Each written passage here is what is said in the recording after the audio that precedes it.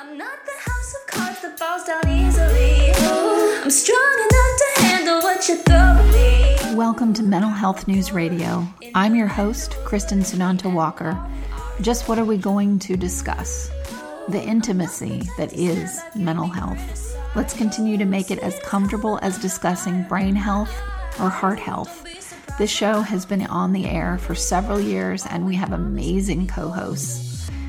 And then we created a network of podcasters on mentalhealthnewsradionetwork.com, a place where every possible facet of mental well-being can be talked about openly. My show, after several hundred interviews, the format is this: intimate, deep, funny, touching, sometimes uncomfortable, but always vulnerable conversations with interesting people. The goal is to have you, our listening family, many of you who have become my good friends, feel as though you are listening in on private conversations. Thank you for tuning in and becoming part of this amazing journey with me, and now with our network of podcasters. Just knowing this podcast might be helping any of you realize you are not alone on this journey called being a human being makes doing this podcast worth every second. After all we promised, we'd be cordial. Hi, everyone. Kristin Sunanta Walker here for our Women Who Lead series with Greer Limpo. Hi, Catherine. Or Catherine Greer Limpo, right? I did it wrong, didn't I? Yeah, Catherine Greer Limpo. You got it. See, and I don't even want this edited out because listeners, this is something, it's a thing with me, and I keep manifesting it because I keep saying it's a thing.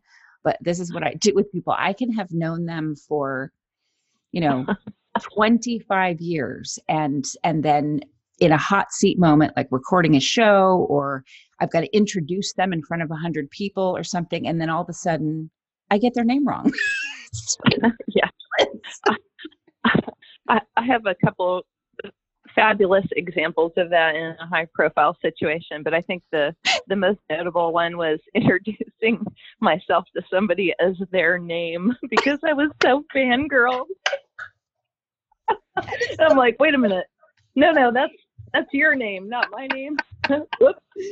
That is something I would do. I mean, I make a giant arse out of myself often. And the thing that I learned from my stepfather, which is wonderful, is you have to just laugh at yourself like immediately. It's so disarming, even though you aren't meaning to, make a joke or whatever. But even if I do like this horrible mess up on stage when I'm doing a presentation, I will just call myself on it immediately and laugh.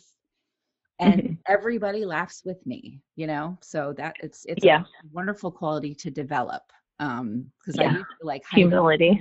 I used to, hide in shame at a mistake. And now I'm like, whatever. It's like Oprah saying Canada. She was reading the teleprompter for a newscast. Said, Canada is having record. And then she went, Canada. I'm like, yep, it happens to all of us. It just depends on the perspective, doesn't it? Exactly. So stating that. That's a great segue into our topic for today, though. It is. You state the topic because I'll butcher it. I've already forgotten what we just said 5 minutes before we hit record. Okay. All right. So we're going to talk today about joy in leadership and how we not only help our folks find joy in the way that we guide them, but also how we tap into our own joy and use that to become more effective leaders. Yeah, that's so true. And yeah, you're right. Great segue to this topic. Because if the people that you are leading are going to be inspired by your humanity and your humility. And so if you can, you're going to make mistakes and there will be people counting those mistakes and tallying them up and whatever. That's their issues, and whatever issues they have with authority or leadership, that's their thing. They're going to do it regardless. So it's okay to just laugh about and find some joy in it. Even if your face, like this is what happens to me when I get embarrassed, really, really profoundly embarrassed, my face doesn't flush. I actually it feels like red ants are in my armpits and are biting them. That's what happens to me. So and it's to the point where like, I can't not at least move around. And so people are like, well, she's clearly not embarrassed because her face isn't red, but she's dancing around like a jitterbug. And so I bring that up. I actually brought that up in a speech in front of about 2,000 people. And I said, I'm so embarrassed at what I just said.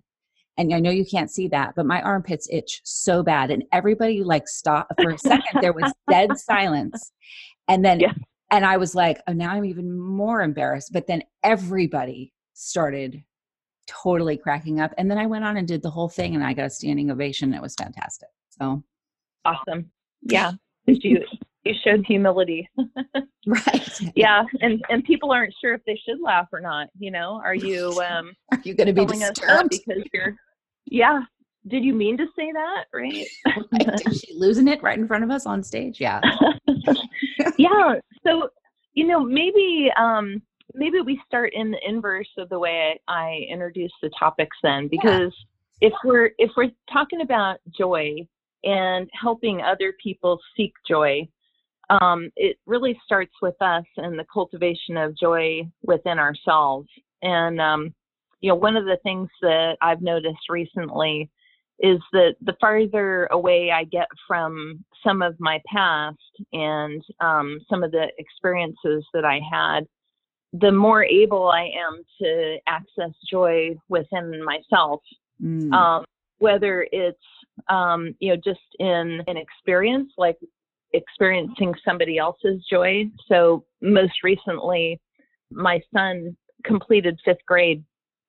And of course, there was, something like a graduation ceremony that we went to that was a clap out. So the parents formed this kind of tunnel for the kids to walk through, and we clapped our hands as the entire class passed through. And the smiles on their faces were fantastic. Just watching their pride and their sense of accomplishment in the completion of the school year while we were celebrating their joy in that experience. And so what you feel as a parent, and I'm not saying everybody does, but when there's a situation where your child is experiencing joy, you can feel that joy with them. So how do we teach people to access that in themselves if we can't access it in ourselves? So, just simple ways to access joy are becoming more and more obvious to me. And, even at work, when you see, a group of employees achieve something, whether you had anything to do with it or not, to see their sense of achievement is very satisfying. Or even to, garner a certain result, or to have just a plain old good day. You can get home and reflect on that and feel a surge of joy. And in the past, at least for me, that was a bit of a foreign experience, a foreign feeling, But again, the more I heal and the more I allow myself to let down, to tap into that joy, the more I feel a real visceral response to that joy. And I want other people to feel that too, So if we start just with joy in ourselves and how we access our own joy, you and I have both read a book by Brene Brown called The Gifts of Imperfection. And it talks about exactly what we were just talking about, the ability to acknowledge our own shame, our fears, address those in a positive way, and in doing so, access joy. So even if it's as simple as, being embarrassed by introducing somebody incorrectly. And oh my gosh, now that, we've kind of opened that door in terms of, me introducing myself to a person as their own name, and other horrific experiences going through the years. It makes me laugh, Just the humility that's required sometimes as we put ourselves out there in the world and try and shed our our shame and fears. Absolutely. And I mean, age helps, obviously. It helps to go through a lot of, that's why I tell people, I know we don't want our kids to fail. We don't want our team, to fail that we're leading. We don't want any member of the team to fail, but it's those failures that really, toughen you up, break you open, allow you to feel joy, because then you realize that you do live through these moments and you learn a lot from failure. And it's inspiring. I mean, why do you think we listen to, why do people love to listen to Brene Brown talk about how she's lied to her husband, and she stood there and said, Mm-hmm. I'm lying to you right now? Why do women and men resonate with her so much? Because she's talking about her failures. She's humanizing herself. Right. She's saying, I'm human too. I mess up too. I'm not this projected image that some people, might have of me. And when you're a leader, a lot of people are projecting their stuff onto you. Mm-hmm. And you can't really help that. The only thing I've seen that helps burst the bubble in kind ways to people who are carrying around this idea of you instead of really, seeing you as a human being, is to show your vulnerability. Right. And share your vulnerability. Right. Yes. And, one of the really important points that she makes in this book is showing our vulnerability gives us access to forgiveness, not only of others, but also of ourselves. So, this is, I think, sort of funny, or at least it was a funny experience for me, because it was a bit of an exercise in humility. But if you think about the day you return to work from vacation, let's say you've been gone for 2 weeks, right?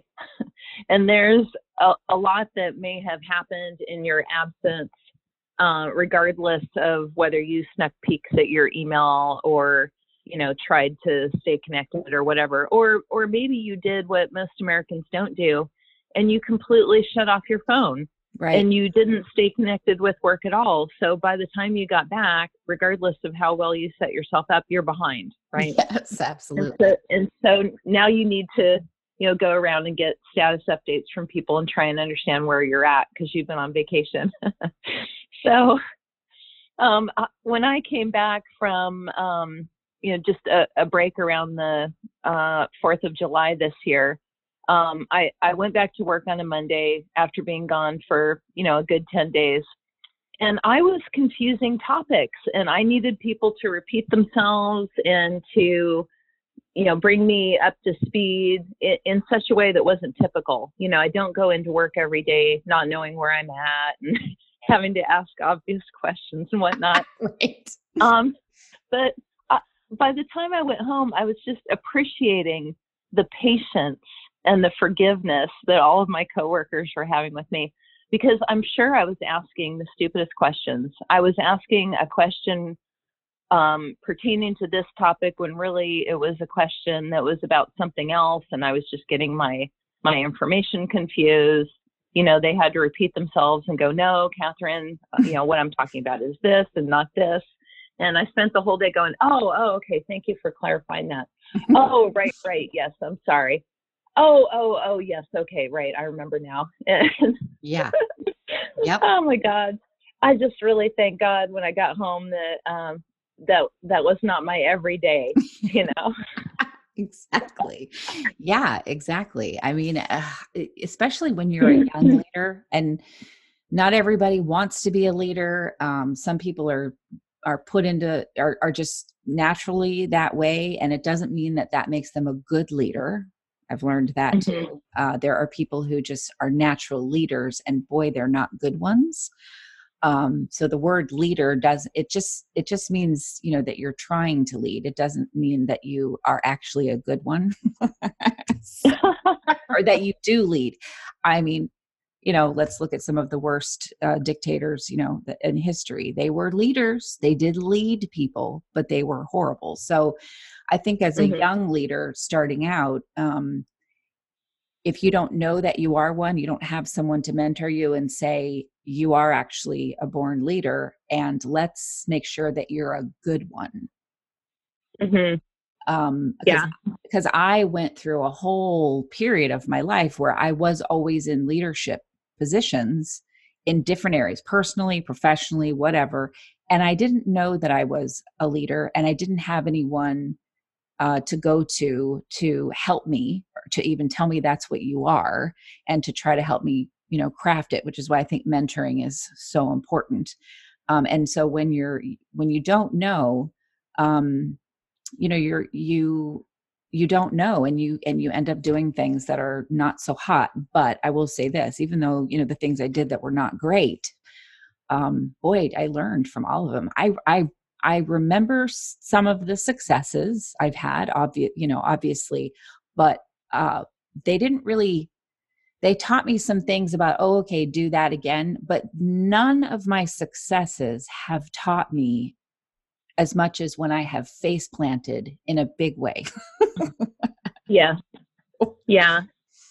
And don't we just really, really desire the inverse of that, where we want to, at least our ego wants us to have only successes and to be able to wave the banner and point to it. But you're right. I think the greatest gifts and the greatest lessons that we learn are when we do fall on our faces. And I think that on the other side of that, we fall on our faces, but we ask a very important question to ourselves, and that is, can I laugh now? Right. And who will laugh is with? Is it okay to laugh? Yeah, exactly. And I mean, that's the joy in it. Mm-hmm. Yeah, I agree. It's difficult to be in a leadership role. People are going to be jealous, or they're going to, like I said, the projected stuff that gets put on you, or they're going to be intimidated, or whatever their issues are that have to do with them.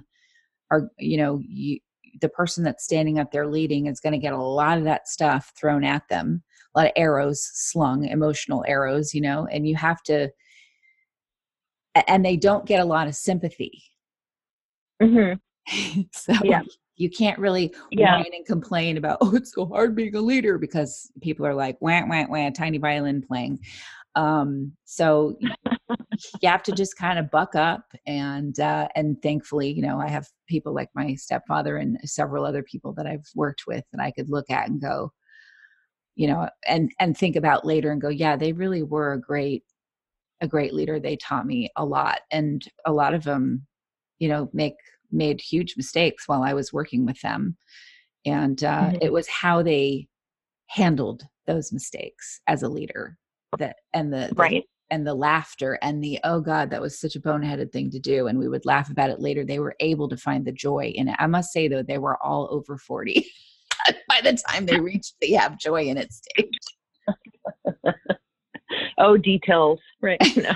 Right. That's why I'm like running to 50. Like, January can't come soon enough. I'm going to be 50. Thank God. My 40s have been great, and I'm glad that they are like almost over. I'll tell you this, because you're a runner. I said this yesterday to a friend of mine who's the CEO of a huge technology company, and he's definitely another one of those, you got to just get back on the horse and dust off what happened and laugh. And I was telling him, because I'm getting ready to go to Greece on Monday, and I'm going to be gone for a month. Oh, fun. Yeah. A friend of mine is taking me. We're going to have a wonderful time. And everything's set up I've got a great team of people. They all know what to do. and I will obviously have international dialing, so I will be able to check in, but I really am going to unplug. I actually have to completely disconnect from this network and everything in order for me to do the next step of what this network is going to be and some of the other companies I'm involved in. So if I go there and I do this and I go, oh my gosh, well, I don't want to come back to a truckload of things not done and emails and whatever. So I'm going to check them periodically just to make sure that I don't come back to a mess. That is not taking a vacation. That's right. So I'm going to I'm going to step away because I know that I'm going to come back from that space and room that I need to do better. But this, I'm not going to, deny that this has been such a journey with this network. I've learned so many things about what we're talking about and about being okay with having dust in the corners. There are broken links on my website. I do not have time, and nobody has time to go there are dust in the corners of everybody's life and everybody's company. And as a leader, there are dust in the corners. And this network has taught me to be like, yep, there is dust in the corner. And I got to just let it go. I make mistakes too. So that's important, but I am tired. I'm not depressed. I'm not sad, but I'm definitely tired. So this is the analogy I used. Long roundabout way to get back to running. I said to my friend, you know what? I feel like I just did this long marathon, like 50-mile marathon, and I'm 15 feet away from the finish line. I can see it, but I've lost all control of my bodily functions. You know how runners will just like when they'll have pooped or whatever as they're running. And like, I feel like I've soiled myself but I can see it. And somehow I'm going to crawl my way across that finish line. And then I'm going to take a much needed rest after this long marathon. I think that sounds great. That's a great reward for you. And what, soiling yourself?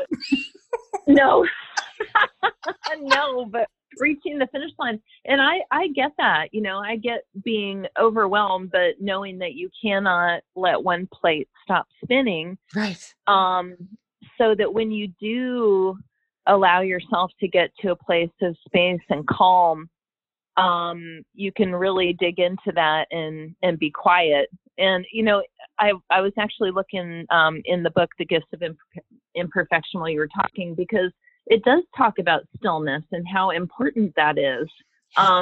There's a quote that Brene sort of teased out of the research that she does. That's a definition of stillness. I'm going to read this. Stillness is not about focusing on nothingness. It's about creating a clearing. It's opening up an emotionally clutter-free space and allowing ourselves to feel and think and dream and question.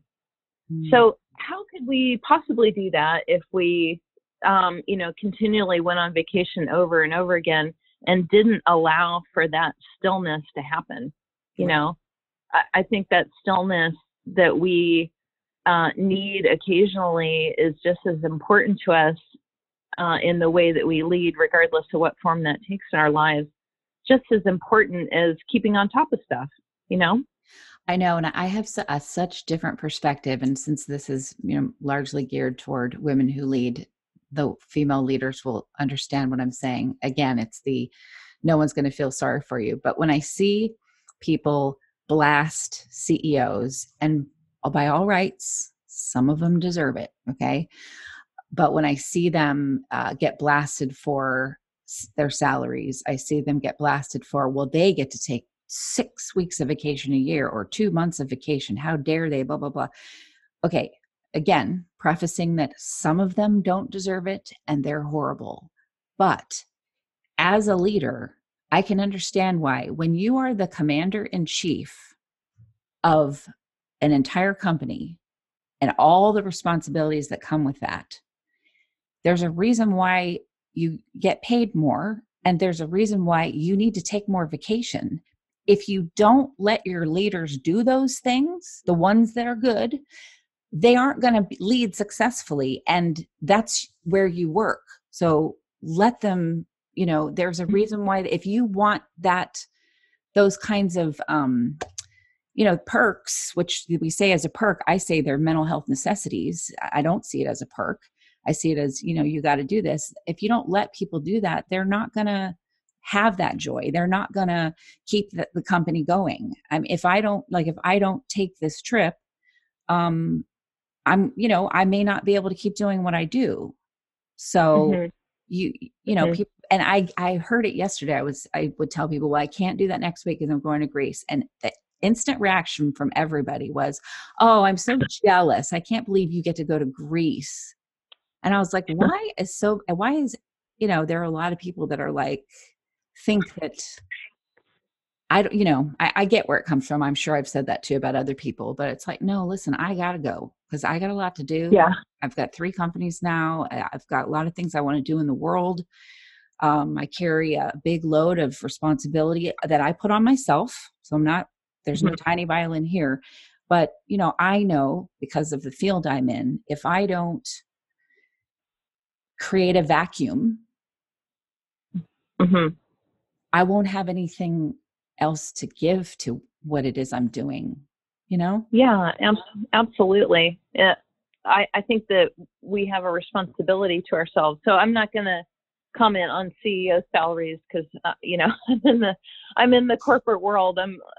It's interesting to me, the discussion that goes on, because it really is striking a responsible balance between, what it takes to run a company and the stress and essentially what you're trading, the opportunity cost that's wrapped up in that salary. I won't argue that some of them are not excessive because I do agree with that, but it's a worthy debate.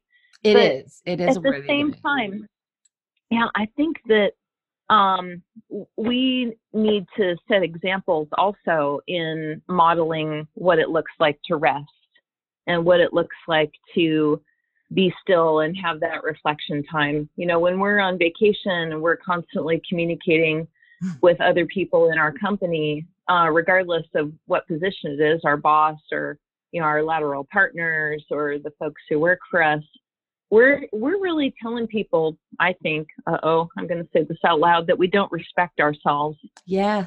So true. And that we're not worth taking care of, Yep.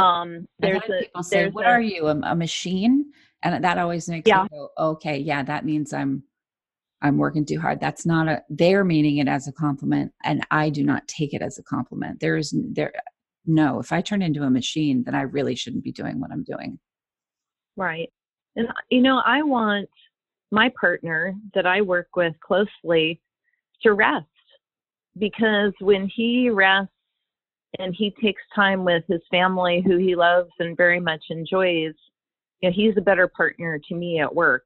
And I would hope the same thing is true for me. And not only that, I want everyone who works on the teams that I work with at work to be their fullest person that they can possibly be when they're at work. And that means taking care and being responsible for making sure that they have enough space and rest when they're not at work. And I know that we have, voices in our minds. Brene Brown says that they're gremlins that tell us that we're too busy to play and waste time fooling around. Mm-hmm. They whisper, napping's for slackers. You can push through it. 1 more hour of work. Yeah. But I don't want to tell my people that. I want to tell them that they're people first and that we have an obligation to take care of ourselves, because if we don't, we're not really creating that space to bring our best selves to work with us. Right. And I'm sorry, I'm going back to this because I'm realizing now that how I said something could be taken in such a wrong way. I want everybody to understand where I'm coming from. So I run a company where I'm still funding it with my personal funds. I do not make an outrageous salary. Actually, an employee that I had, well, not an employee, a person that worked for me for a long time made more money than I did working for me. And the other company is a B Corp, which means that we give all of our net proceeds to social justice issues. And so I'm not someone sitting with a $30 million salary having to justify it. Well, thanks for clarifying that, Kristin, because no. Kidding. Anyway, I probably don't need to do that. That's another thing I do. Let's laugh and be in joy about how Kristin has to preface everything and over-explain everything, just in case somebody might be offended. When you're going to offend people even when you're, sitting there just staring at a tree. That's offensive. I mean, you just got to at some point let it go. Yes. Yeah. I agree. It's very difficult to tread the earth and not offend everyone, or at least a few people. Absolutely. So how we bring joy into other people, you're saying, is by being an example of taking care of yourself, of, the first thing is that people are following what you do, not necessarily what you say, especially your kids. You have to be an example of the kind of leader that you want to be for them. Well, that means you have to lead yourself too. So there's one thing. What are other things that you'd say? Well, we've talked about the notion of what we bring to the table and the ability to tap into our full selves, our experiences, our histories, our backgrounds. And, one of the things I also think is critically important is healing ourselves. So if we're carrying around baggage that prevents us from tapping into our own joy because we haven't done the work or spent the time healing things that are issues in our past, we create a block that doesn't allow us to tap into our full experience today or our full joy today. So I think about my mom's generation. They didn't go to counseling. They didn't have therapists. And in a lot of cases, and I'm generalizing here, so forgive me, folks, a lot of cases we have a generation of women who never really learned how to clear some of that stuff from their past, emotional trauma, childhood trauma, maybe sexual abuse, or generational traumas that somehow just did not go away. And we know now that things don't go away if we don't talk about them, or if we don't somehow work through them in a way that gives us an understanding and a healthy perspective. So I think that we have a responsibility as leaders in all aspects of our lives, whether we're moms or members of the PTA, or simply a friend to another woman in our life. It's a leadership role that says that we have a responsibility to make ourselves healthy and find ways to tap into our own joy so that we can model that. So, maybe at the end of the day, Kristin, it's about mentorship and how we model humility and the clearing of shame to tap into joy, and modeling that in all aspects of our lives. Totally agree. I totally agree. I mean, you have to have that balance and people talk about that balance. People use that word balance, and you hear it when you're imbalanced and you're like, whatever, because you're not imbalanced. And then when you do get balanced, you go, oh, that's what that means. That's why it's so important. Yeah. Yeah. And you're not going to always achieve it. I mean, that's the thing too, is I think a lot of people, and especially leaders, because we tend to be perfectionists, we think, oh, once we figured it out one time, well, we should always be that way. And that is not reality. Right. Constant tweaking. Yeah. How many lessons are you presented with over and over again? They might look slightly different, but it's when we're in the middle of it, we realize that we didn't learn the lesson from last time because we're dealing with it in exactly the same way that we did before. Yeah, exactly. So I think that's a good transition to the flip side of this, which is helping other people seek joy around them. And, I think we've talked quite a bit already about how we can't really do that until we've learned how to tap into joy ourselves. So one of the things that I looked at this week was just topics on the internet that address finding joy. And one of my go-tos is always TED Talks. And there is a woman by the name of, I'm going to click on this here, Ingrid Fattel, and I believe I'm saying that right, Ingrid Fattel Lee, who gave a TED Talk in 2018 entitled Where Joy Hides and How to Find It. And I think that her perspective is very interesting because it's not necessarily the cultivation of joy within yourself and reflecting that outside. It's seeking places where joy is and finding ways to bring it out by finding it in your more physical environment. So less about the physical world and more about just how to help people find it around them. So, I think about the different folks that I've worked with in the past, and there's always a scale of pessimists to optimists and different personalities that get mixed up in that scale. And I think all of them are delights. But I tend to migrate to the optimists, not because I want to fool myself and see unreal things as real, but because somehow they have the ability to find joy around them and to deliberately look for joy and figure out ways to tap into it and help it manifest itself in a meaningful way. Yeah, I know this from a close friend of mine who is going through absolute hell. He is the nicest person ever. I mean, he's not a pushover. He is a CEO. He's being just completely attacked on social media just because he took over a CEO position, because the company was failing and whatever. And so the person that got ousted because they were derailing the company is now launching this horrible attack. And we're talking about, these are multi-million dollar companies. This is not my network, which is, a podcast network in mental health. We're not multi-million dollars by any stretch.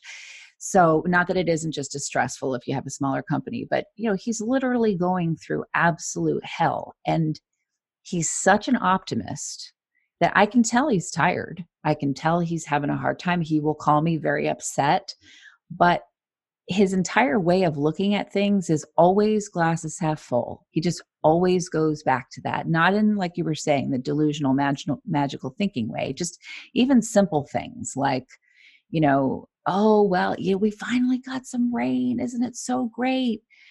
And then the next minute he's got to go and deal with, the attorneys, because there are multiple that are dealing with this case. And then he comes back out and, does what he needs to do. And I look at that and I think, oh, that's what you're talking about, that ability to walk one foot in the stress of life and the other foot maintaining some measure of joy and peace and positivity. Yeah, and kind of tying the two ideas together, Ms. Lee calls out joy in the form of physical manifestations in our environment through symmetry and abundance of shapes and abundance of color. So if we turn that back into what Brene Brown was talking about, it's really seeking the abundance and that is enough in whatever situation that we're in. So in the example that you were just talking about, even if your friend who's the CEO may be going through some very tough leadership challenges, the key to getting through that is finding where he's enough within himself and reflecting that on the outside. This is tough, but there's enough energy here or enough positivity here for all of us to tap into. So let's figure out a way to get through it together by tapping into the abundance. Right. Exactly. And, shrugging off things that, you just don't have control over. I don't know if I told this story or not, but I remember I worked for a man who I'm telling you, it's such a great thing that I was a consultant and that I worked with hundreds of companies because I got to see leadership in so many different ways. But I remember at the time, I didn't know how great and beneficial that experience would be for me. But now I get it. But this guy, ran a tile company and it was a huge company. They had over 300 employees. They were, they were shipping tile from Greece and from Italy and wherever, and responsible for putting that down, people's houses. And he walked in and I was working on his computer and doing some database stuff for him. And he just threw his hat, not meanly, just sort of tired on the chair, and sat down and kind of slumped in the chair. And I said, what's wrong? Are you okay? He goes, I don't understand people sometimes. We've done everything we can for this customer. Out of a huge truckload with thousands of tiles, one tile was broken. One. And this customer just verbally assaulted and threatened physical violence against two of my employees over tile. Wow. He just looked at me and he goes, I just, some days I can't even he said, of course I'm going to take care of my employees and, all that stuff. But I just sit back sometimes and I think, this is just tile. Yeah.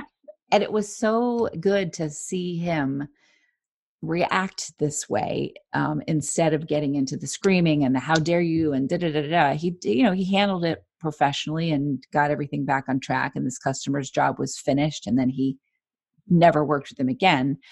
But the way that he reacted to it, he didn't allow this person's turmoil and horrible behavior enrage him.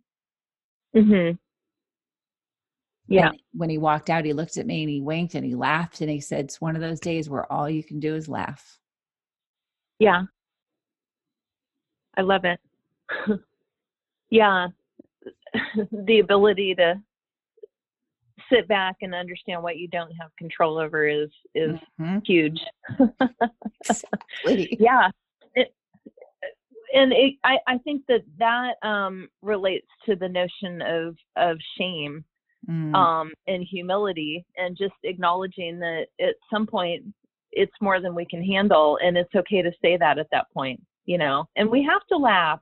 We have to be able to laugh at ourselves. We have limits. And I think that think about the people who can't laugh, Kristin, when they hit a hard stop in their own capability. That's every narcissist we've ever met. They don't have the ability to laugh at their own flaws or mistakes or limits. They don't even acknowledge them. No, but imagine, the frustration when they do get there. It's not a response of, oh wow, here's an opportunity for me to better myself, or wow, what can I learn from this wall I just hit, or where's the abundance in this, situation that seems like a complete and utter void. They can't do that. They can't do that at all. It's everybody else's fault. Everybody's attacking them. Everybody's out to get them. Everybody's whatever. And I still, and I know I've said this before, but this is a thing with character disordered people. They are Sisyphus pushing that rock up the hill. And that's unfortunate that, because it's always going to roll down and it's always going to be somebody else's fault. And they can't, they literally don't have the ability to self-reflect. And I'm not saying that gives them an excuse, but their ego is so thinly protected with such a thin skin. Like you and I, man, I've got rhino hide, but it doesn't keep me from still being caring and kind and forgiveness. I don't have a character disorder, but someone like that, they have the hide of, tissue paper. And they literally, anything that's going to pierce that bubble with humanity of you made a mistake, you should, learn from this, whatever, anything that's going to, pierce that very thin tissue is to be protected at all cost. Yeah. Instead of, the way that we started this conversation, kind of the deconstruction of the shame that allows us to access the joy. Yeah, absolutely. There's so much joy in, in being that way. They'll pretend that they can do that, and try to mimic us who do it. But it's, it's not real. And it's sad, it's sad to see. Yeah, because a mistake is, a blaring flaw as opposed to an opportunity to move through the shame that it created and manifest the lesson on the other side. Absolutely. So It's a blight on their very humanity. And it's like, yeah, all that energy that you put into keeping a pinprick from being able to get through that tissue paper could be put into good stuff, learning things, vulnerable, go to therapy and work on your shame, whatever. But that's why it's a character disorder, because they ain't going to do that. Yeah, they can't do that. But yeah, if only they knew that, ripping apart that thin piece of tissue would give them access to so much abundance, and joy in their life. Yeah. Exactly. Well, how would you like to close this one today? Wow, I kind of feel like we did. Yeah, you're right. We did. So that's what happens. It's one or the other. I think we described the scale. Agreed. What happens when you're able to thoroughly tap into it, how we lead people to it, and on the other end where we don't want to be, what happens when you just simply don't allow yourself to be human enough to experience the shame that gives you access to joy. Absolutely. And take those breaks. Yeah. Oh my gosh. I can't wait to see and feel what it is going to be within me once I've given myself this room from vacation. Yeah. So. I think it's wonderful. And I hope that you're able to let down and create the space to tap into your joy. Absolutely. Thank you so much for coming back on. Thank you. I appreciate it every time. And listeners, thank you for tuning into another episode of Women Who Lead on Mental Health News Radio. I know, no one likes commercials, but seriously, folks, without the help from these organizations, we could not stay on the air. Please give a shout out to zencharts.com.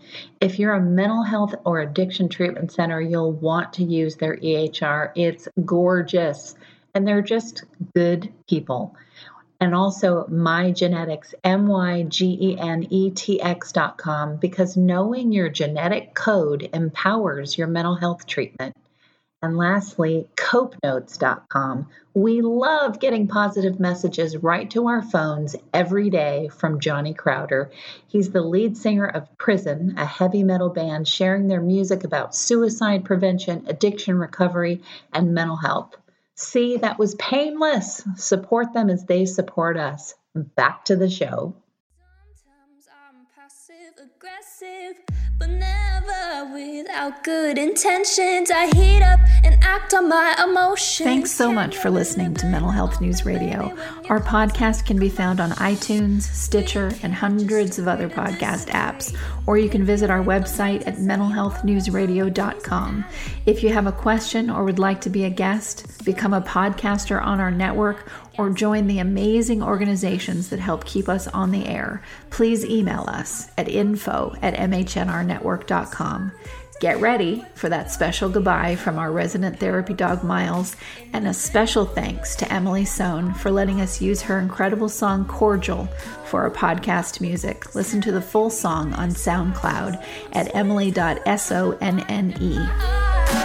Don't be surprised when I don't hate on you. After all, we promised we'd be cordial.